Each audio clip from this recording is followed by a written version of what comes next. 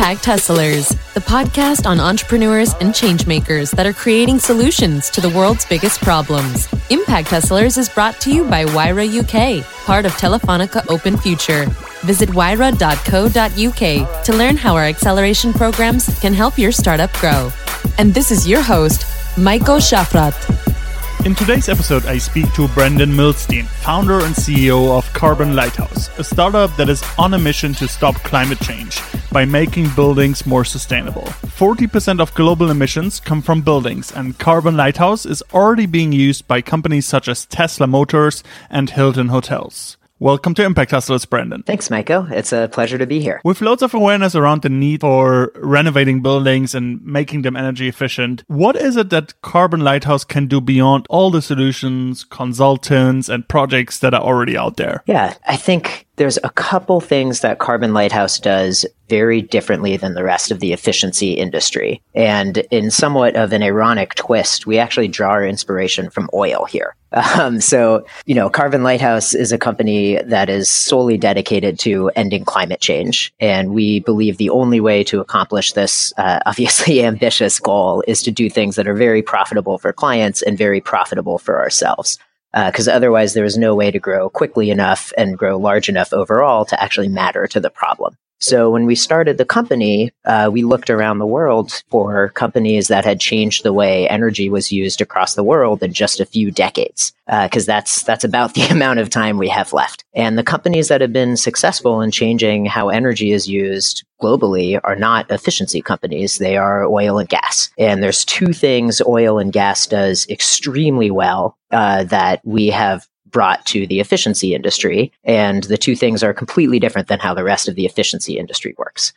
So the first thing oil and gas does is you only pay for the energy you use. So you don't pay for the rig, you don't pay for the well, you don't pay for the pipeline. You go to the gas station and you just buy the gas. And if you need more gas, you buy more. If you need less, you buy less. That's it. It's very simple. And the second thing is, say what you will about oil and gas, there's actually incredible accountability in those industries in a very specific way, which is if you go to the gas station and you bring a gallon bucket and you pump what the machine says is a gallon into that bucket and it's only half full, you have someone to sue. And that's actually the opposite of how the efficiency industry has worked for the past half century. So there's a lot of contracts in efficiency that are buy this piece of equipment, it will save you energy, but the actual contract deliverable is equipment. Or hire us as consultants will save you energy, but the actual contract is for labor hours, not for energy savings. And so you end up with basically a half century of overpromises and under delivery. So what Lighthouse does that is very different actually starts with the contract. So our contract with clients, we charge a fixed monthly fee. That's it. No out-of-pocket costs. And we guarantee we'll deliver a dollar amount of savings above a certain threshold.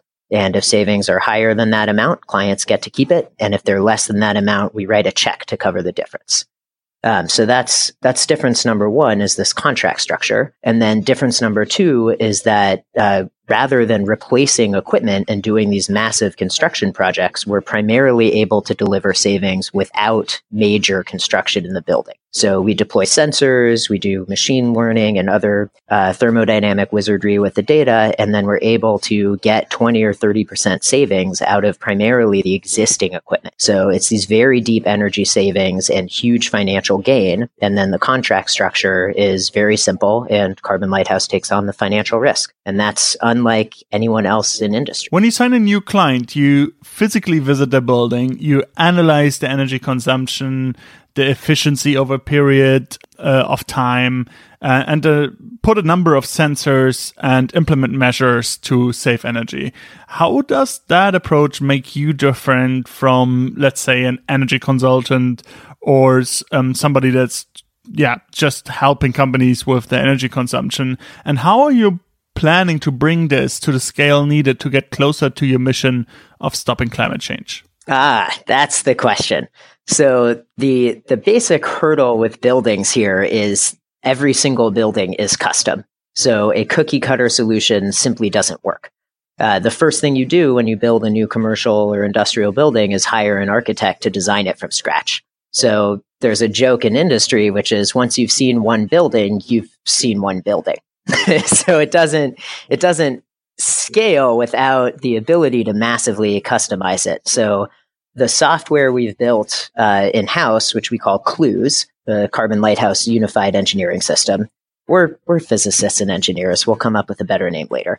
But CLUES, what CLUES lets us do is get data, a massive amount of data, and data that's never existed before, which is very important from buildings, and then automatically create a custom solution for that specific building. And that custom solution actually contains two things. The first is all the one-time changes we should make to the building to save energy. So this is stuff like lighting retrofits, adding control systems, even solar when it's cost effective, which actually it is a very large percent of the time right now. And those are the one-time changes we make. And, maybe half the savings we deliver come from there, depending on the building. And then the other set of ways we cut energy is actually through ongoing optimization.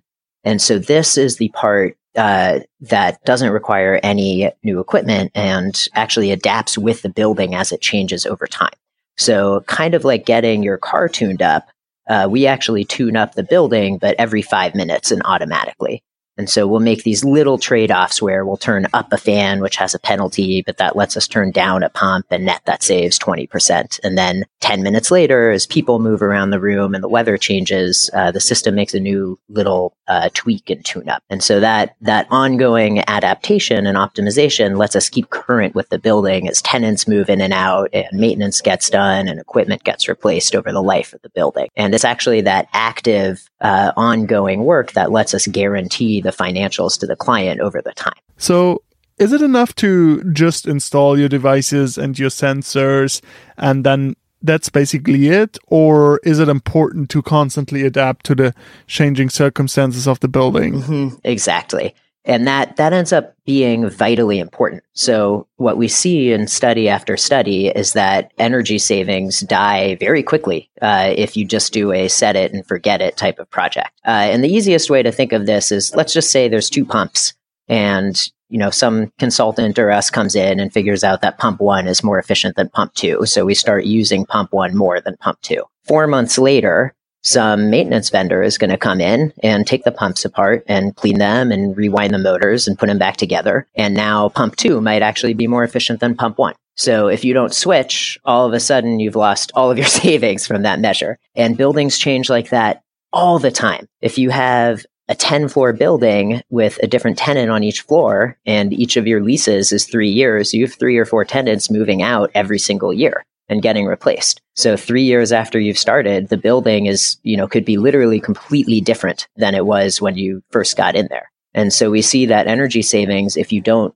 continue to deliver them, they don't last, which is why all of these companies have these extreme payback requirements for efficiency, like a 1-year payback or a 3-year payback. Because after that time, if you're not continuously on it, the savings are gone. So battling climate change is often seen as something that is in complete conflict with economic growth, as we've seen with Trump's decision to opt out of the Paris Agreement for economic reasons. But even the approach some NGOs and projects take is often to create a conflict between the economic side of things and the impact side of things. You wrote a piece why you believe that assumption is fundamentally flawed. Why is that? Yeah, that's a great question. I think the central premise of Carbon Lighthouse is that capitalism is going to save the planet. And it's for a very specific reason, which is we don't need to convince anyone to agree with us or believe what we believe. The only thing we have to do is demonstrate great financial returns for them and a low risk.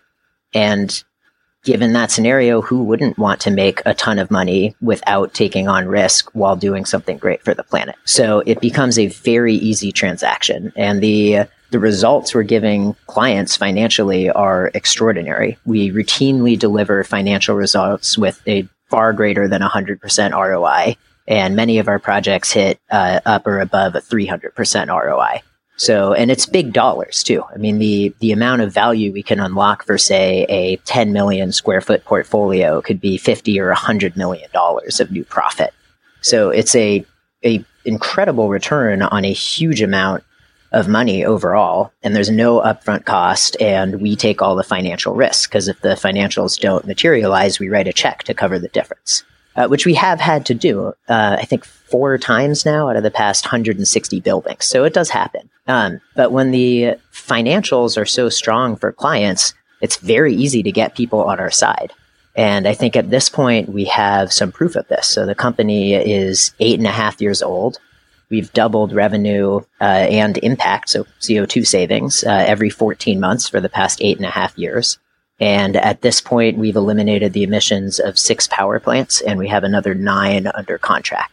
So that leaves us with about 50,000 left to go, but we're making progress. And if we keep doubling every year, we'll get there before it's too late. So battling climate change is often seen as something that is in complete conflict with economic growth, that we need to kind of stop the economy from growing to fight climate change, or that we need to stop fighting climate change to keep the economy growing. You've seen it with Trump's decision on the Paris Agreement. You see it with the approach that many NGOs take.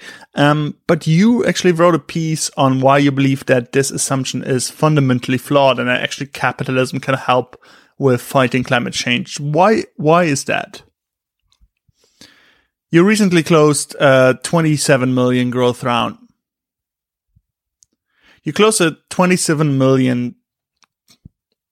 You closed a 27 million growth round earlier this year and have managed to attract investors such as Tesla co-founder and CTO JB Straubel. And you're saying that you have proven that profit-driven carbon eliminating is a thing. How much money is there to make with stopping climate change? When we first set up the company, we wanted to make sure that the financial incentives were aligned with the environmental impact. And so the way we charge, if we can deliver large financial benefits to clients through energy savings, we can charge more. And if we can't deliver those financial benefits, we don't get to charge a fee at all. And so that way, the more environmental good we do, the more money we make, the more money clients make, and the less environmental good we do, the less profit there is for everyone. So that was very purposeful in the setup to make sure that we could truly harness all of the capitalistic motivations of our clients and ourselves to be able to have great impact. So how big can this be? How much money can Carbon Lighthouse make? So the market size just in the US, just for the services we offer now, which is not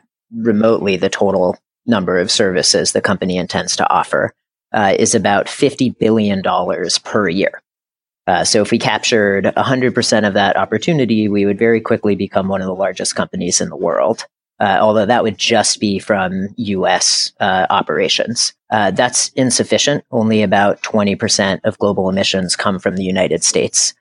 So we need to expand internationally. The ratios are roughly the same. So if we're successful in international expansion with just the services we offer now, we could do around $250 billion in revenue. So I think that would make us the largest company. That also is actually not good enough. So there are $5 to $10 trillion a year spent on fossil fuels, and we need to convert every single penny of that into clean energy or stop it from being used at all. So there's actually no way Carbon Lighthouse will accomplish this alone. So one of our main corporate goals is to have at least 2 very large competitors in every single country in the world. So we're not quite there yet, but we eventually will get there. And that's how we'll convert the entire $5 or $10 trillion spend on fossil fuels into clean energy. If you personally wouldn't work on reducing carbon emissions, what would be the big global problem you would be trying to solve? The reason I love trying to stop climate change is that it is so doable, that we don't need massive policy changes. We don't need massive regulation changes. Obviously, those would help. And for example, I would welcome a carbon tax or a carbon tax and dividend.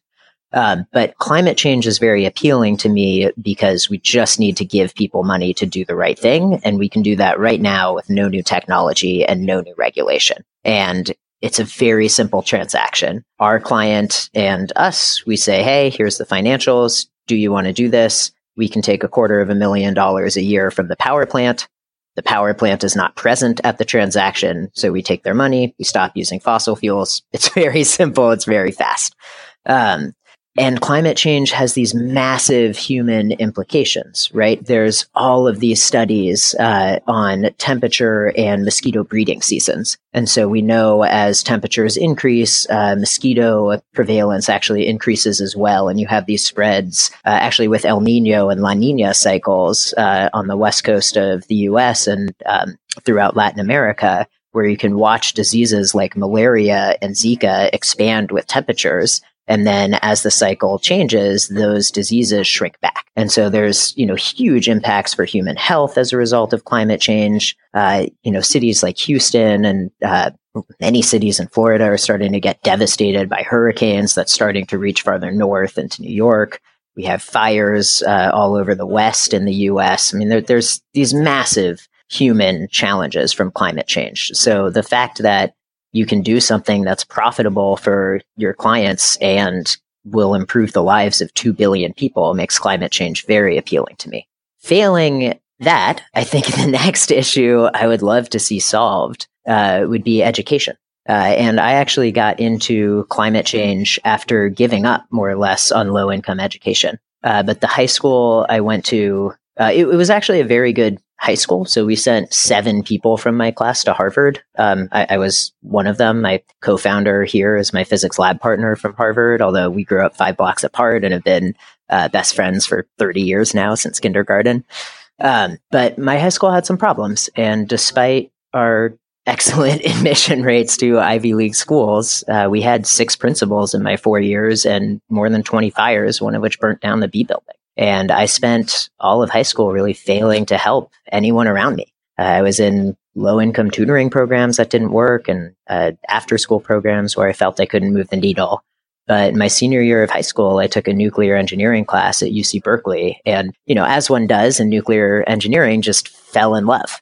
And here is this way to use math to improve the lives of billions of people. And totally unlike education, the financials were aligned. We could just hand people money to stop climate change. So that's been my cause ever since. But for a second issue, I would love to see someone figure out how to align the financial incentives so that low-income education could really be unlocked. Because I think that's the other area that you could really improve the lives of billions of people with just a few actions. How did it all start with Carbon Lighthouse? Did you set out and said, we want to solve climate change? Or was it more a practical problem of energy efficiency that you saw and had a solution to? So we initially set Carbon Lighthouse up.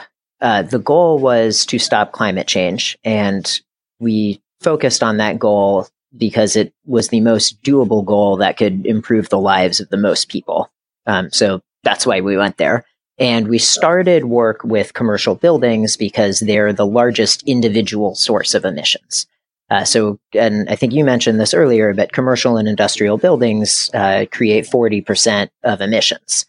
So it's the biggest single wedge to go after. And we started the company.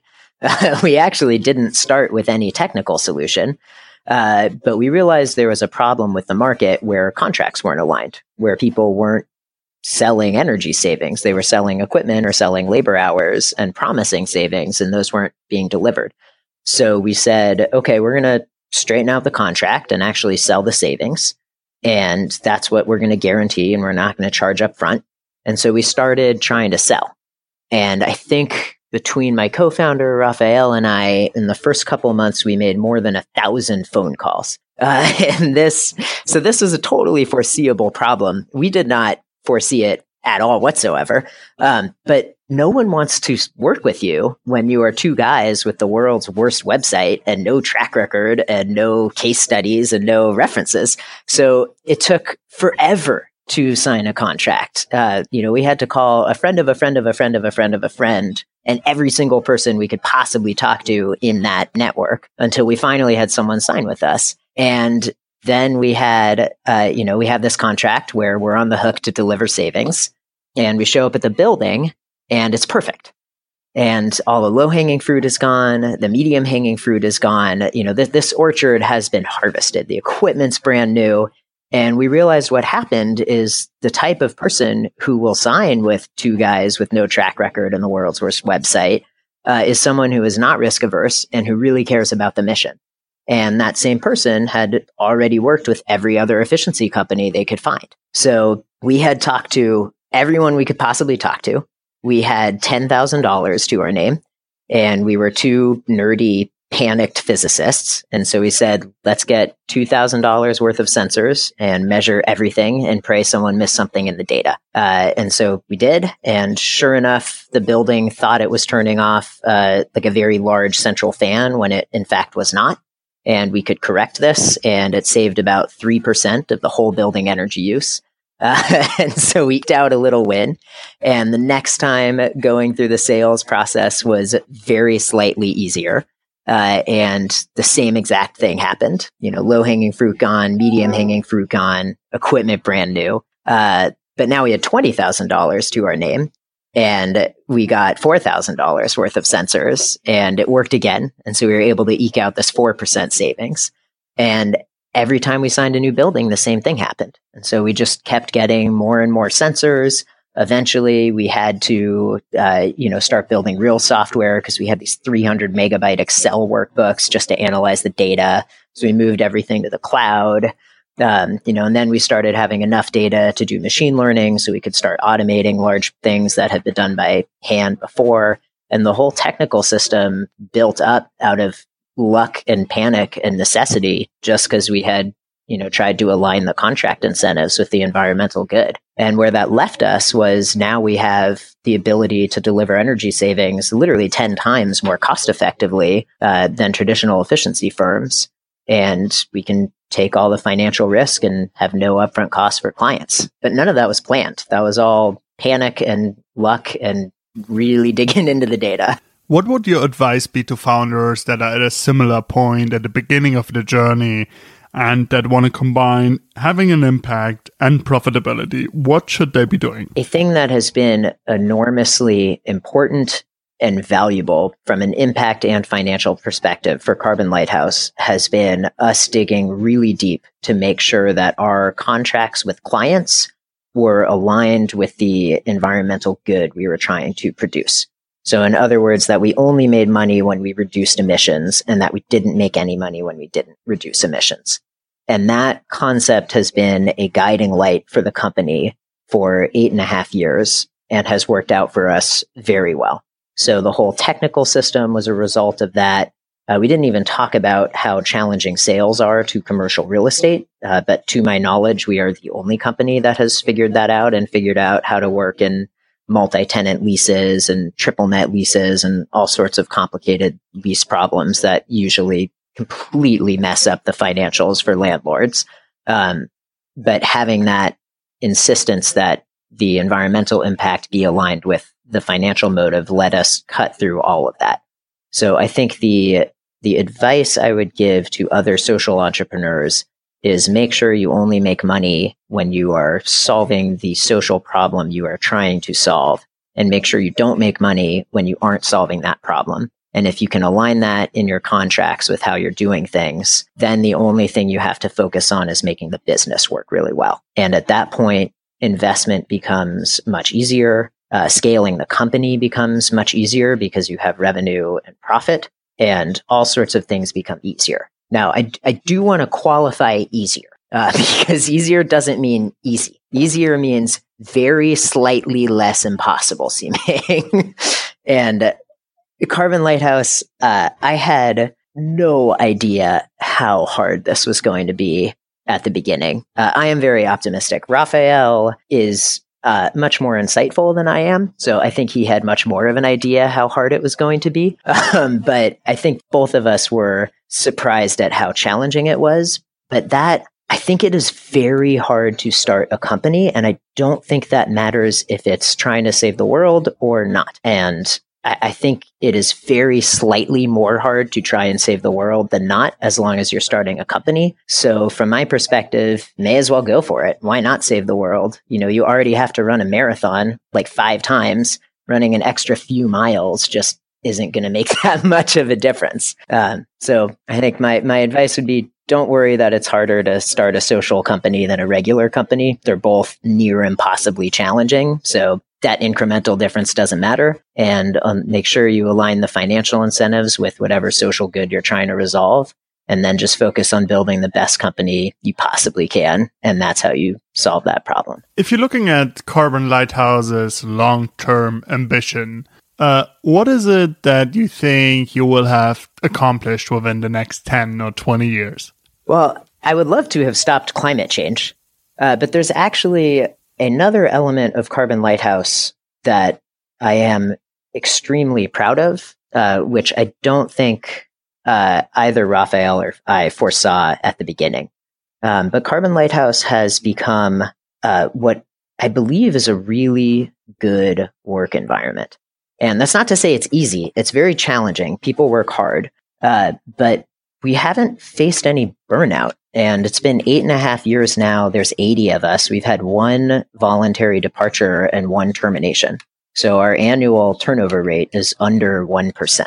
And I think we have created an environment where we have a unique blend of incredibly hardworking, smart, like very diligent people, but people who are also incredibly nice and warm to each other and are willing to drop anything and everything to help each other out. And they are honest and forthright with customers and direct and forthright with each other, and just coming into work every day and seeing that and getting to be part of that and getting to get the heck out of everyone's way so they can get done what they need to get done has been just incredibly fulfilling for me. And I think part of the legacy I would want to see, in addition to stopping climate change, is a real demonstration that not only is that work environment possible, but that it's very effective. And ideally, we could get a lot of other firms trying to work towards that same thing. Thanks, Brenden, for joining me today. It was a pleasure to have you on the show and get all this insight from you.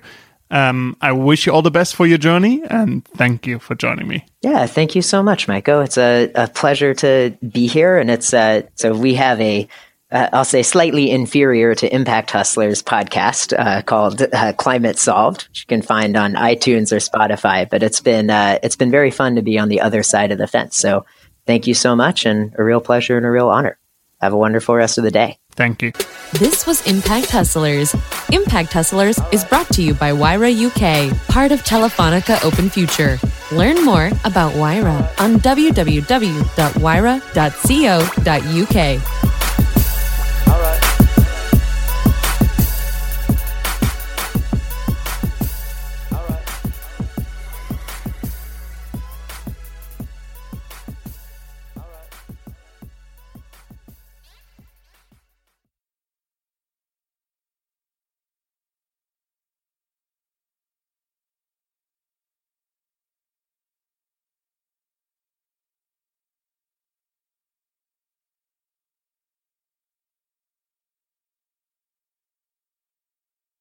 Thanks for listening to today's episode. If you enjoyed this episode, please subscribe, share the episode, leave us a review, and consider becoming a supporter on buymeacoffee.com/impacthustlers. This means a lot to me. Thank you very much for tuning in, and see you next time.